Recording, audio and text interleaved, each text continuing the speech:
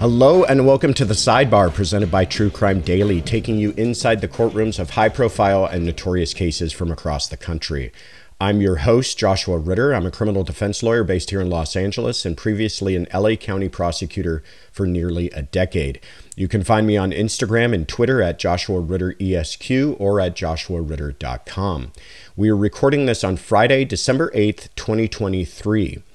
In this week's episode, the ongoing RICO trial of Young Thug as additional charges face the Grammy Award-winning rapper and alleged kingpin of a criminal street gang.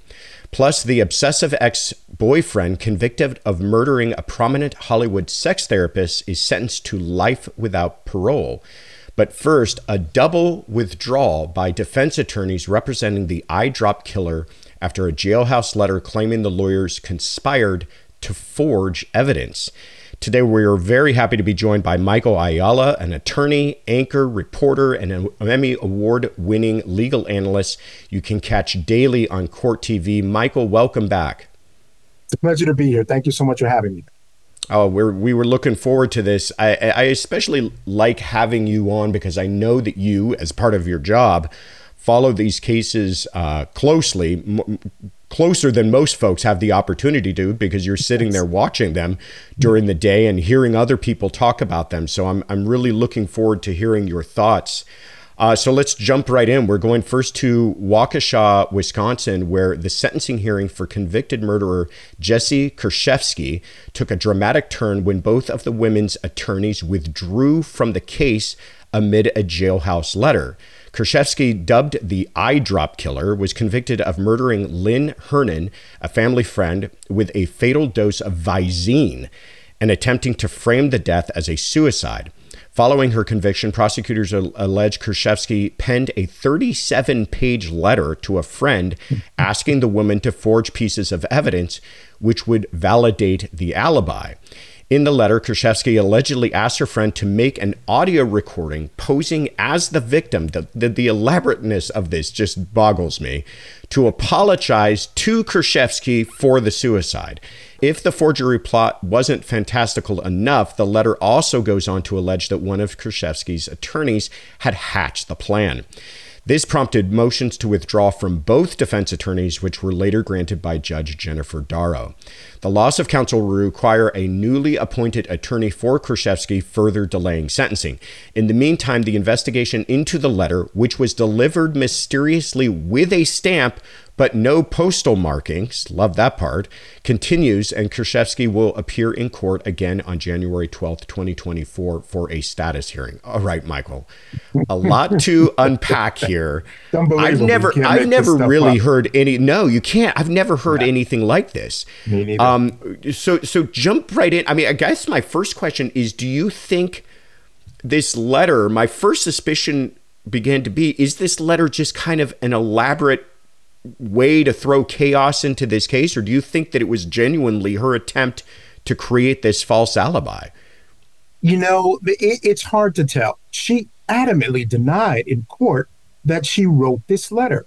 She also made the case very eloquently, I might add, as she spoke to Judge Darrow, that had she written it, someone would have known. Any letter passed from prison out into the public or given to her attorneys is checked by prison guards. It goes through a number of different hands. There are cameras everywhere. So if she was writing some 37-page letter, they would have known at some point. It was written, and here's the bizarre part.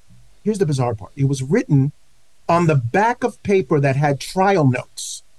So where did she get that? The notes from the trial written by the lawyers, which is what raised eyebrows for prosecutors that maybe the lawyers were involved. Of course, they adamantly deny that as well. So, but what I know of Jesse Kershevsky from the testimony in the trial, this was a crafty young woman. This was someone who could figure out ways to take money from this woman and forge documents. She was definitely someone who was sort of living on that sort of fringe. So this plot seems very much in line with what her personality seemed to be, creating this plot to try to get her out. Because the one thing that we know from the very beginning to now, she claims she did not murder this woman, that this woman committed suicide. Yeah. Yeah, you make a good point, because I the same type of mind that would come up with the elaborate plan to kill someone by using eyedrops, which I never even knew that was a way that somebody could die. Yes. That same type of diabolical planning is the same type of person I wouldn't be surprised to get involved in some sort of, letter plot, to deceive. But again, the part that is most confusing to me is what advantage is there to her really to get her attorneys kicked off this late in the game? I mean, if this were happening mid-trial, that would be one thing, but she's done for. They're just waiting for sentencing. Yeah. Here's what I think that was about. So again, I'm going to assume that she wrote this letter. I'm not sure where else it could have come from. Now, let's step back for a minute and understand how this letter got into the hands of prosecutors. There was a woman, a friend of hers, who had been coming to the trial, was at the trial 3 or 4 different times. This is someone who was still connecting with her, talking with her. This is according to our reporter on the scene who covered the case. This was someone who had conversations with her. You could see them in court. They were definitely friends. Apparently, she was the one who got the letter and took it to the police saying she wasn't comfortable with what she was being asked to do. So this person's out there, right, at the end of the day. I think if this letter was written by Jesse Kershevsky, the line about the lawyers was really about convincing a friend of hers to do this. I think it gave it credibility on some level. That's the way I read it. I read the actual 37 pages, and it seemed like a way for Jesse to convince this person, hey, I know this is a little bit on the edges, but this was hatched by my attorneys, so it's okay. You can do it. Yeah. That was the sense that I got. So I don't think she was trying to get rid of her attorneys, although I will say this. From the attitudes yesterday, the attorneys are certainly done with her. She mentioned in open court that they have not had much communications since this whole thing came out. And I also noticed during the trial, Joshua, that there wasn't much of a relationship. Oftentimes you'll see lawyers leaning over, talking to their client. Wasn't a lot of that in this case. At the end, when the verdict came down and she was crying pretty much uncontrollably, there was nothing more than just a little pat on the back. Usually your attorneys will come over, they'll console you, they'll, talk to you a little bit, and whisper in your ear, tell you, hey, we'll continue to fight. There was none of that. So I don't think there was much of a relationship to begin with, but I don't think this was a plan on her part to get rid of them at this point. Yeah. See, this is why I love having you on the show, because you've got all these insights from having watched it and you actually read the letter. It's fantastic. Yeah. The more you were talking, the more I think I'm convinced as to your position on this. It does sound like that would have, to me, and this is all pure speculation too, but to me, for the lawyers to withdraw and everything that you've just explained too, this might just be the tip of the iceberg of what she was trying to get her lawyers to do. Right? If she's willing to try to employ someone else for this elaborate audio, what she was trying to do is fake an audio recording that would provide an alibi for this suicide. I mean, it's just several steps of crazy when you put it all together. You can imagine this isn't the first time she's come up with one of these harebrained schemes, and probably was pressuring her attorneys all through that trial to pull a bunch of ridiculous stuff, and maybe they just saw this as their final opportunity to say, we wipe our hands of all of this. Because again, you're at the end here. All you got to do is show up for sentencing. But maybe they were just like, you know what? This is our ticket. Let's get out of this whole thing. I think it was more serious than that, Joshua. Here's what happened.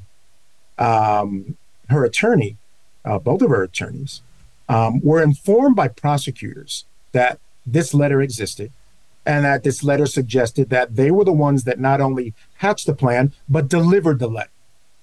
Now, our ethical obligations as attorneys are, we do what's in the best interest of our clients, but that's within reason. There's a reasonableness standard. Yeah. Right. And I know accepting letters from a client, I would not accept a closed letter that they ask me to pass along. I need to know what's in that letter, because I cannot be a part of any kind of criminal activity. As a matter of fact, my obligation would be, if I know that this letter is asking someone to do something criminal, then I would have to report that.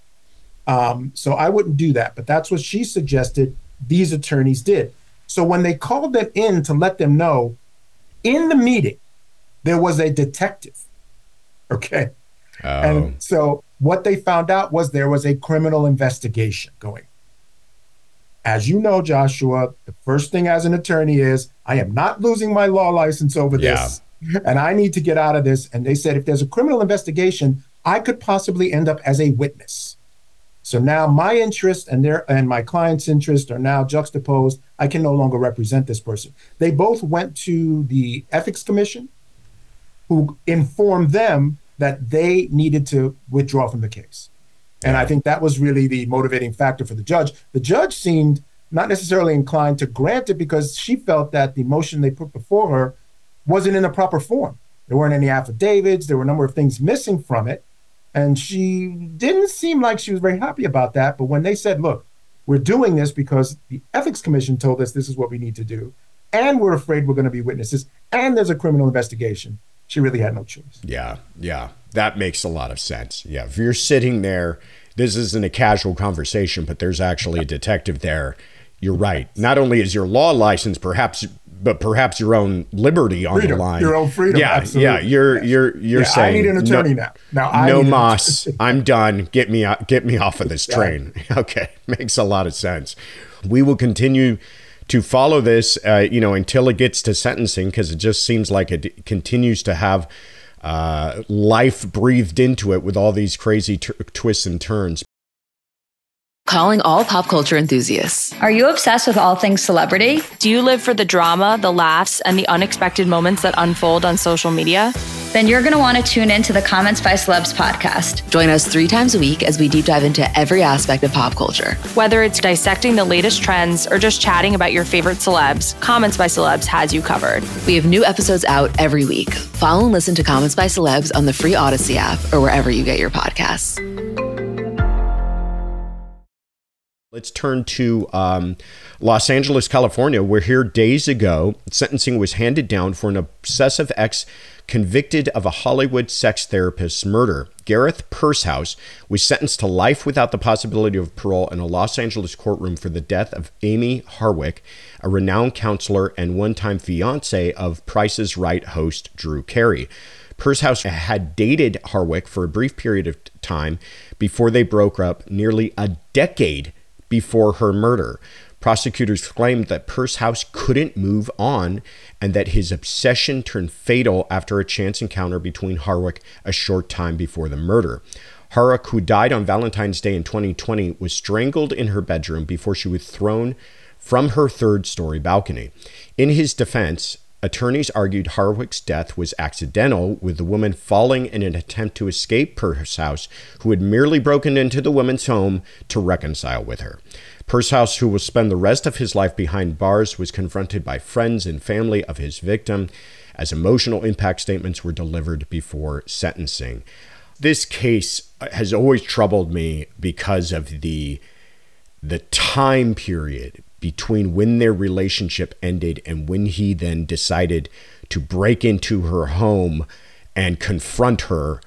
It's a scary thought, and it really brings a lot of seriousness to these stalking charges that we hear about, because many times the police feel like their hands are tied because, well, they haven't really broken the law. They're just sitting in a car on a public road outside of your work for 8 hours a day. We can't really do anything about it. And you realize how these things can really turn dangerous and even deadly. But my question here for you first is about this idea that he was sentenced to life without parole, or LWOP. And that's because of what's called a special circumstance allegation of lying in wait. Could you explain for listeners kind of how that works and why that turned this murder into something even beyond that? Yeah, first and foremost, it's just an incredibly tragic case, right? I mean, because not only was, this end in death, but he haunted this woman for the 8 years after their relationship ended. He just could not get over this woman. There was plenty of testimony about all the different ways that this guy was always on her mind. She would move into a new place, Joshua, and she would set up security systems or make sure there were security systems because she knew this guy was out there. And it's just a horrible way to live. So let's think about that first and foremost. No. And to your point about this lying in wait situation, yes, there's the crime itself. But what we do know, and what came out during testimony, was that he broke into her home. He sat in her home for 4 hours. he had a syringe filled with a lethal dose of nicotine. Now, although the lying in wait aspect of this case is when sitting in someone's home waiting for them for 4 hours enhances the penalties available to the court because it just adds an element to the crime that is particularly heinous. When you think about that fact, the idea that someone sat in wait for someone, the planning that it took to do this, he planned this thing. He got the nicotine, he got the syringes, he planned this out, he doctored the cameras, he waited for 4 hours. All those things add to the seriousness and heinousness of the crime, which makes it more serious in the eyes in terms of, for the court, in terms of sentencing. So that's kind of how that works. He argued against, I think what was going on in this case, and again, this is another one we aired on Court TV, was the defense was really putting on a defense that was aimed at sentencing. I don't think there was any way they were going to get out of these charges. They were just too much evidence. But they were arguing that he really just wanted to talk. He went there to talk, and things sort of escalated from there. And she sort of got afraid of him and was running from him and fell accidentally. The nicotine that he had in the syringe was there because he intended to kill himself. And I thought all these things really didn't make very much sense, except if you looked at it that they were hoping for some slight mitigation in sentencing. Well, obviously it didn't. Yeah. Yeah. And it's understandable so why we would attach extra penalties or punishments to crimes that include these special circumstances, because so much of the criminal law, especially when it comes to murder, has to do with the mindset of the person committing the act. So like you just pointed out, this is a first degree premeditated murder with the planning, the getting the syringe, the going to her home. All of that shows this wasn't a spur of the moment thing. But then the law in California at least says that even beyond that, certain things like lying in wait or multiple murders or murders committed during the commission of certain felonies, a rape or a home residential burglary, by the way, that all of these can enhance something beyond that so that we say, and in fact, what it does is it makes it death penalty eligible. So right. California, we'll talk about that in a moment, is not employing the death penalty right now, but it makes the case death penalty eligible, or as a special circumstance case, if they're not going to pursue death, the default in sentencing is life without parole. So that's kind of all he was looking at. One more interesting wrinkle about this case, again, dealing with the picadillos of California criminal law, but they recently repealed essentially the entire felony murder rule in California. That's right. And so this case traditionally would have been proven by, hey, even if you don't believe he came there to murder her, if you believe he came there to commit a residential burglary, and in the course of that burglary he killed her, that's first degree murder. Now they're not playing with that safety net. So you're right. The defense here was attacking the idea of both the sentencing and why he came there, because if they could have, and they obviously didn't, but convinced a jury that he did not actually come there to commit a crime, but just to speak with her, there's a very narrow, but a pathway where they could have argued that, hey, he shouldn't even be convicted of first degree murder. So I don't want to get too much into the weeds about all of that, but it is an interesting case study for all of that. But my question is, you watch so many of these cases around the country, so you have a pretty unique perspective. In California, the death penalty, the governor has essentially put it into a moratorium. So even in cases where it's eligible for the death penalty, it's still on the books, but no one's pursuing it. Do you think in a different jurisdiction, a jurisdiction where they do pursue the death penalty, Texas comes to mind, Florida comes to mind, do you think this is a case where they would have pursued the death penalty given what you explained about the history between the two of them, the lying in wait, all of that? Yeah, no question about it. This case was in Florida or Texas. This absolutely would have been a death penalty case, again, because of all the points you mentioned and I mentioned earlier, the idea of the preparation of it. And the history, I think, would have played a big role in that decision. The idea that this guy, when they were together, there were allegations of domestic violence. Shortly after, there were allegations of domestic violence. There were allegations long after the relationship was over of stalking. All of these things would have been put into a pot by prosecutors, and I have no doubt that in states like Florida and Texas, they would have asked for the death penalty in this case based on all the evidence that this jury saw. It really, the more you think about it, it is a tragedy in so many ways, but it also seems like a failure of the system. Like, here is a person who, what more could she have done to protect herself? I mean, she got restraining orders. She had gone to the police. She'd security and everything else. And in spite of all of that, and in spite of the clear demonstrations of his danger toward her, this is something that just couldn't be prevented. And I'm not even saying that we can figure that out and that there is an answer to it as we sit here, but it's just, it adds to the tragedy of the whole thing. Yeah, there's no question about it. And we've talked about this in so many cases, because as you mentioned, many of the cases that we have here begin when you have these sort of partner violence with domestic violence. Yeah. And there's no question, there's the correlation between domestic violence. I know there's laws being passed and being introduced throughout the country trying to keep to people who have been convicted of domestic violence from getting guns, for instance, because again, the correlation between domestic violence and then gun deaths of those partners are just so high. The connection is there, but there are also, the rights on the other side, the person who's been accused of these. How do we restrict them and their movement, their life based on these allegations? We've come a long way. I can remember my early days, both practicing law as well as a reporter. There was a very different approach to domestic violence.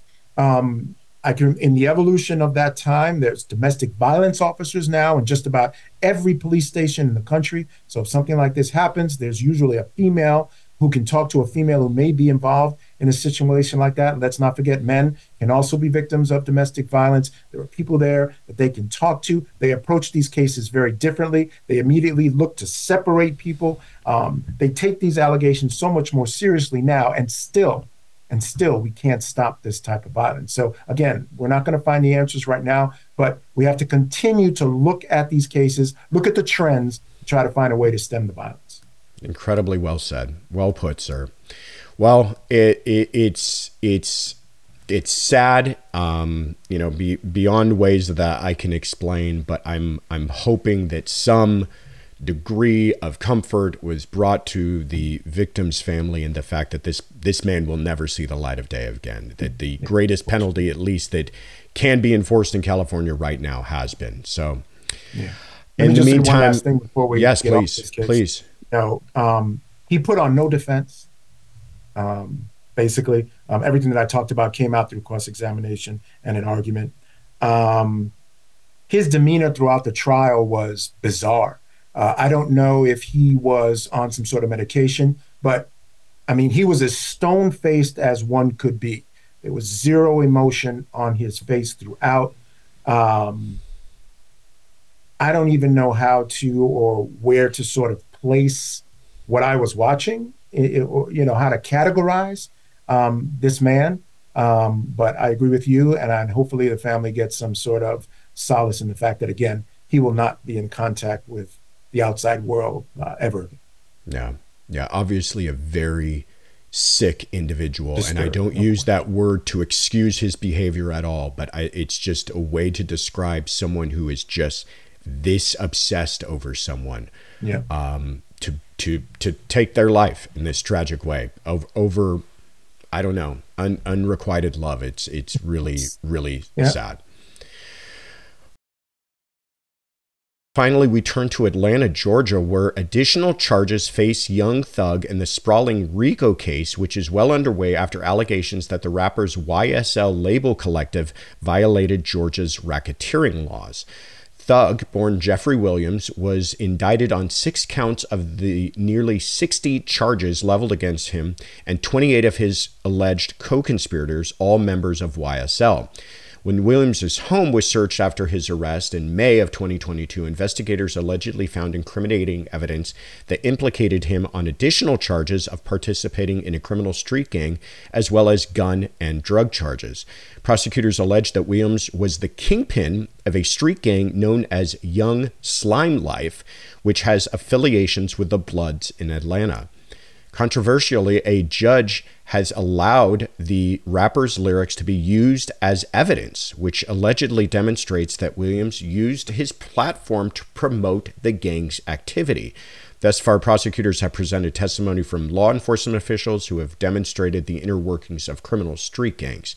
The trial is still ongoing and expected to last, get this, several months. We will continue to bring you developments as they occur. Michael, just give us your rough thoughts on this. How do you feel the prosecution's case is going so far? Well, it started out a little rough. From the very beginning, they had some issues with their opening statements, a presentation that wasn't provided over to the defense, got the judge very upset. So it wasn't a good start. But since then, they've sort of hit their stride. The person they have prosecuting this case is someone with a lot of experience with this type of trial. And, these RICO trials, they're long, drawn-out trials. It takes a long time to sort of make the connections that need to be made. You have to it goes in layers. Yeah. You have to lay out the crimes. Then you have to, and that's an extended process. It's just like a mini trial for this particular crime. Then you have to connect the crime to the gang. Then you have to connect the gang to the individuals and ultimately to Young Thug being sort of head of this whole thing. So it's going along in very sort of slow fashion. You can see that this is going to take some time. So I think they're going along fine. Folks online are concerned that, when are they going to make the connections to, him? Well, I don't see any connections. Well, that's going to come a little later. And there was a motion made by the defense saying they wanted an instruction to the jury that they have to make these connections. And the judge was like, no, that doesn't come till the end of the trial. And it's going to take time. So we'll see that happen. And we're going to talk about the ways that they plan to do that. But yeah, I think it's going along fine right now. The evidence is coming in. It's good evidence. It's clear evidence. And it's been presented in a very cohesive way. Yeah. These RICO trials, federal trials in particular, usually are of a much grander scope than state trials.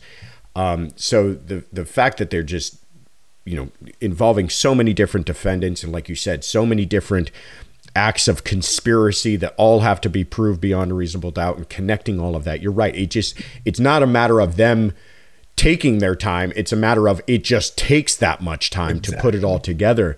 I guess one of my first questions would be, the jurors that they have on this are all what's called time qualified. So they've gone through and asked everyone, hey, this trial is going to last several months. Are you able to do this? And that's why jury selection took partially why it took so long. It's just to find that many people who can say, yeah, it's not going to cripple me financially to sit here for 6 months and listen to this trial. But even so, do you think that has a kind of effect on jurors where they might just get tired of hearing this slow iceberg move along? And if so, who does that help or benefit or hurt? Yeah, absolutely. I think, I always felt like when you have these long cases, you get a specific type of juror. Oftentimes, you're not getting the younger juror. You're not getting the professional juror, obviously. You're getting folks who have a little bit more time on their hands, tend to skew older, tend to be more mature, you'll find as well. And so I think what you'll find is that often they're able to sort of focus in on the trial. And now you have a responsibility as an attorney to make sure that they remain focused in the way you prepare your case, the types of evidence you bring in. So for instance, I know at some point we're going to hear, or at least allegedly on the witness list, some famous personalities are going to be called by the state. So as you begin to get a feel, and a lot of this is feel, Joshua, as you know, as you get a feel that the jury might be sort of getting tired of this sort of, rote evidence that we're providing, a video of a drug bust, et cetera, well, we'll bring in Lil Wayne and get them perked up again. So you got to continue to kind of keep them involved. It's part of your job as a trial attorney as well. But it's definitely a concern. You got to be connected with them. You got to keep, you got to have some sort of sense of what's going on with them and how they're receiving the information, whether they are getting bored, because that's certainly, it's human nature. They will at some point get bored with it, and you got to keep them understanding why this is important, why they need to stay tuned in. Yeah. How do you think this trial is being viewed by the wider hip hop community? Because it's years ago, the idea of using rap lyrics, and I know this from having prosecuted gang crimes here in Los Angeles. That was a tool that was sometimes used, and then people kind of backed off from it because there were these First Amendment concerns, and then the idea that you're maybe just kind of stereotyping or character assassination with someone if they happen to be involved in this particular genre of music. But the prosecution here says, no, we're going into this because we feel it works in understanding this gang and how they were operating is language used, and then that language used in their rap lyrics. But I got to imagine the rest of the hip hop community's looking at that going, wait a second, they're doing what now? Yeah. What do you think? Yeah, I mean, when we talk about the hip hop community, yes, they feel rap is under attack, right? That at the end of the day, they feel like they have a First Amendment right. If we talk about the way I see it, and I'm a hip hop fan to a degree. I'm certainly not a gangster rap fan per se.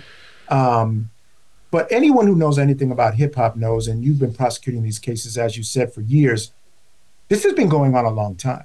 People in the community know that people rap about crimes that they commit, and they're very specific about who they've targeted, what they've done, and they're actually rapping so that the other person knows that they're doing that.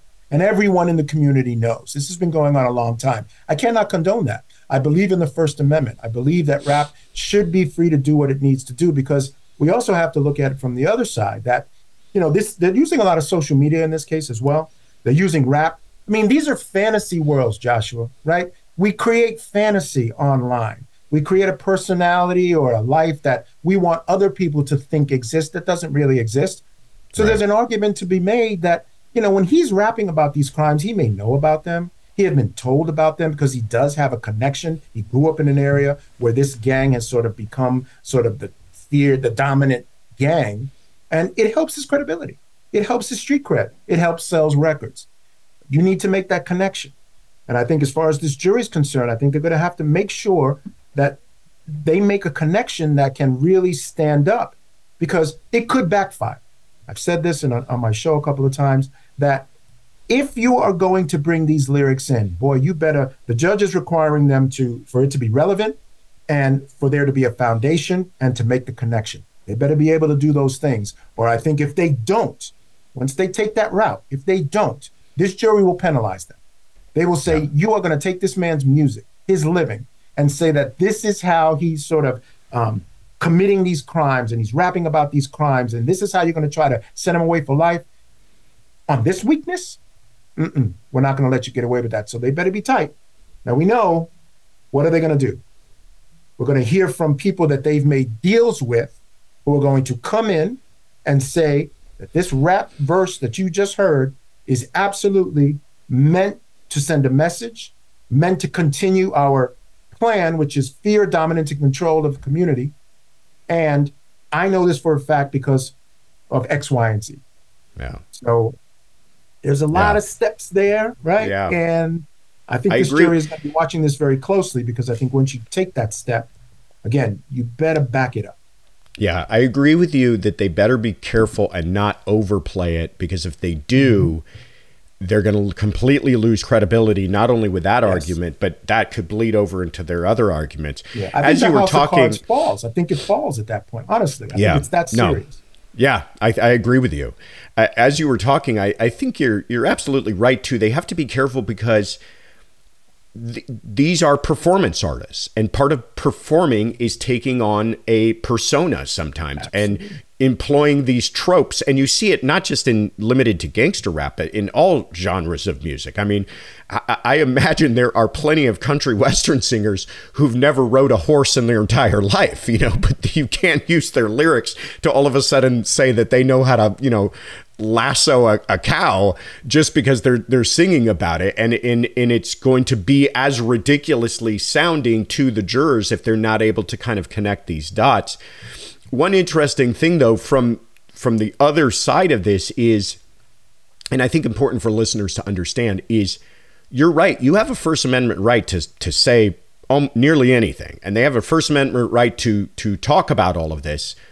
But that doesn't mean that it can't be used as evidence. So if they're talking about things and communicating, and I think that's where it could be most powerful for the prosecution, is not trying to say that the crimes that they may be talking about in these rap licks are actually true, but it's the language that they're using, that they're using a language and speaking in terms that are part of that gang culture and and sending a message to other people who might understand it.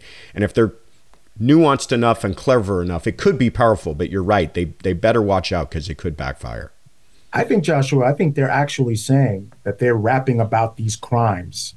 They're not just saying, they're sending messages. Yeah. As Fannie Willis said, and I agree with her, she said, you're not going to be able to rap about crimes that you've committed and get away with it in my state. Yeah. And I agree with that. I've always disliked that part of hip hop. It doesn't need to be a part of hip hop. And if they can show that connection, because I think they're saying, this is what he's talking about. And the lyrics that I've seen talk about someone shooting someone else or someone confronting someone else and doing this, and I stole it. Listen, if they have someone come in and say, yes, that's an exact crime I committed, he put that out there as a way of continuing our fear, dominance, and control of this sort of gangland sort of lifestyle. I honestly, as much as I revere the First Amendment as a reporter and love music, and think that, yes, I agree with you, they need to look at all forms of music, not just Black music, although Black music seems to be the one that, seems to garner the most sort of attention as far as this goes. I don't think you should be able to get away with that. No. Yeah. Well, we will see. This certainly is presenting an interesting test case, and we'll see, even when this is over, if it was successful, how might that change prosecutions around the country that deal with these types of gang crimes? So I hope it changes the gangs, Josh. I hope they stop rapping about this stuff. Yeah. Let's be smart. Can I just say one last thing? Please. One of the crimes that they that they had some evidence for, they picked up a guy who was a part of the gang who was selling drugs, and the cops were able to get him because about an hour before, he had posted pictures of himself with guns and drugs. Yeah. Come on, guys. You know what I mean? It's like, that's a level of hubris that, it's ridiculous, and they got to recognize that things have changed. I can't tell you how many gang prosecutions I've done where they know that a certain type of weapon is involved, and a quick cursory view of that suspect's social media will show them holding that exact weapon. I mean, it just happens time and time again. Well, we will follow this case. We've got several months to do it, so we'll keep everybody updated. But in the meantime, Michael, this was an absolute pleasure as always. Thank you so much for coming on. Where can people find out more about you?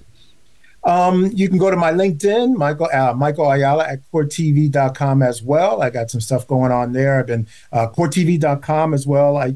Twice, 3 times a week. I talk about various topics, including the Young Thug trial, so you can find me there as well. So, check us out on Core TV as well. I'm on every night from 5 to 7 p.m. Fantastic. I do tune in. I always enjoy hearing your thoughts. I'm your host, Josh Ritter. You can find me on Instagram and Twitter at Joshua Ritter ESQ or at joshuaritter.com. You can find our Sidebar episodes wherever you get your podcasts, and we want to hear from you. If you've got questions or comments you'd like us to address, tweet us your questions with the hashtag TCD Sidebar. And thank you for joining us at the True Crime Daily Sidebar.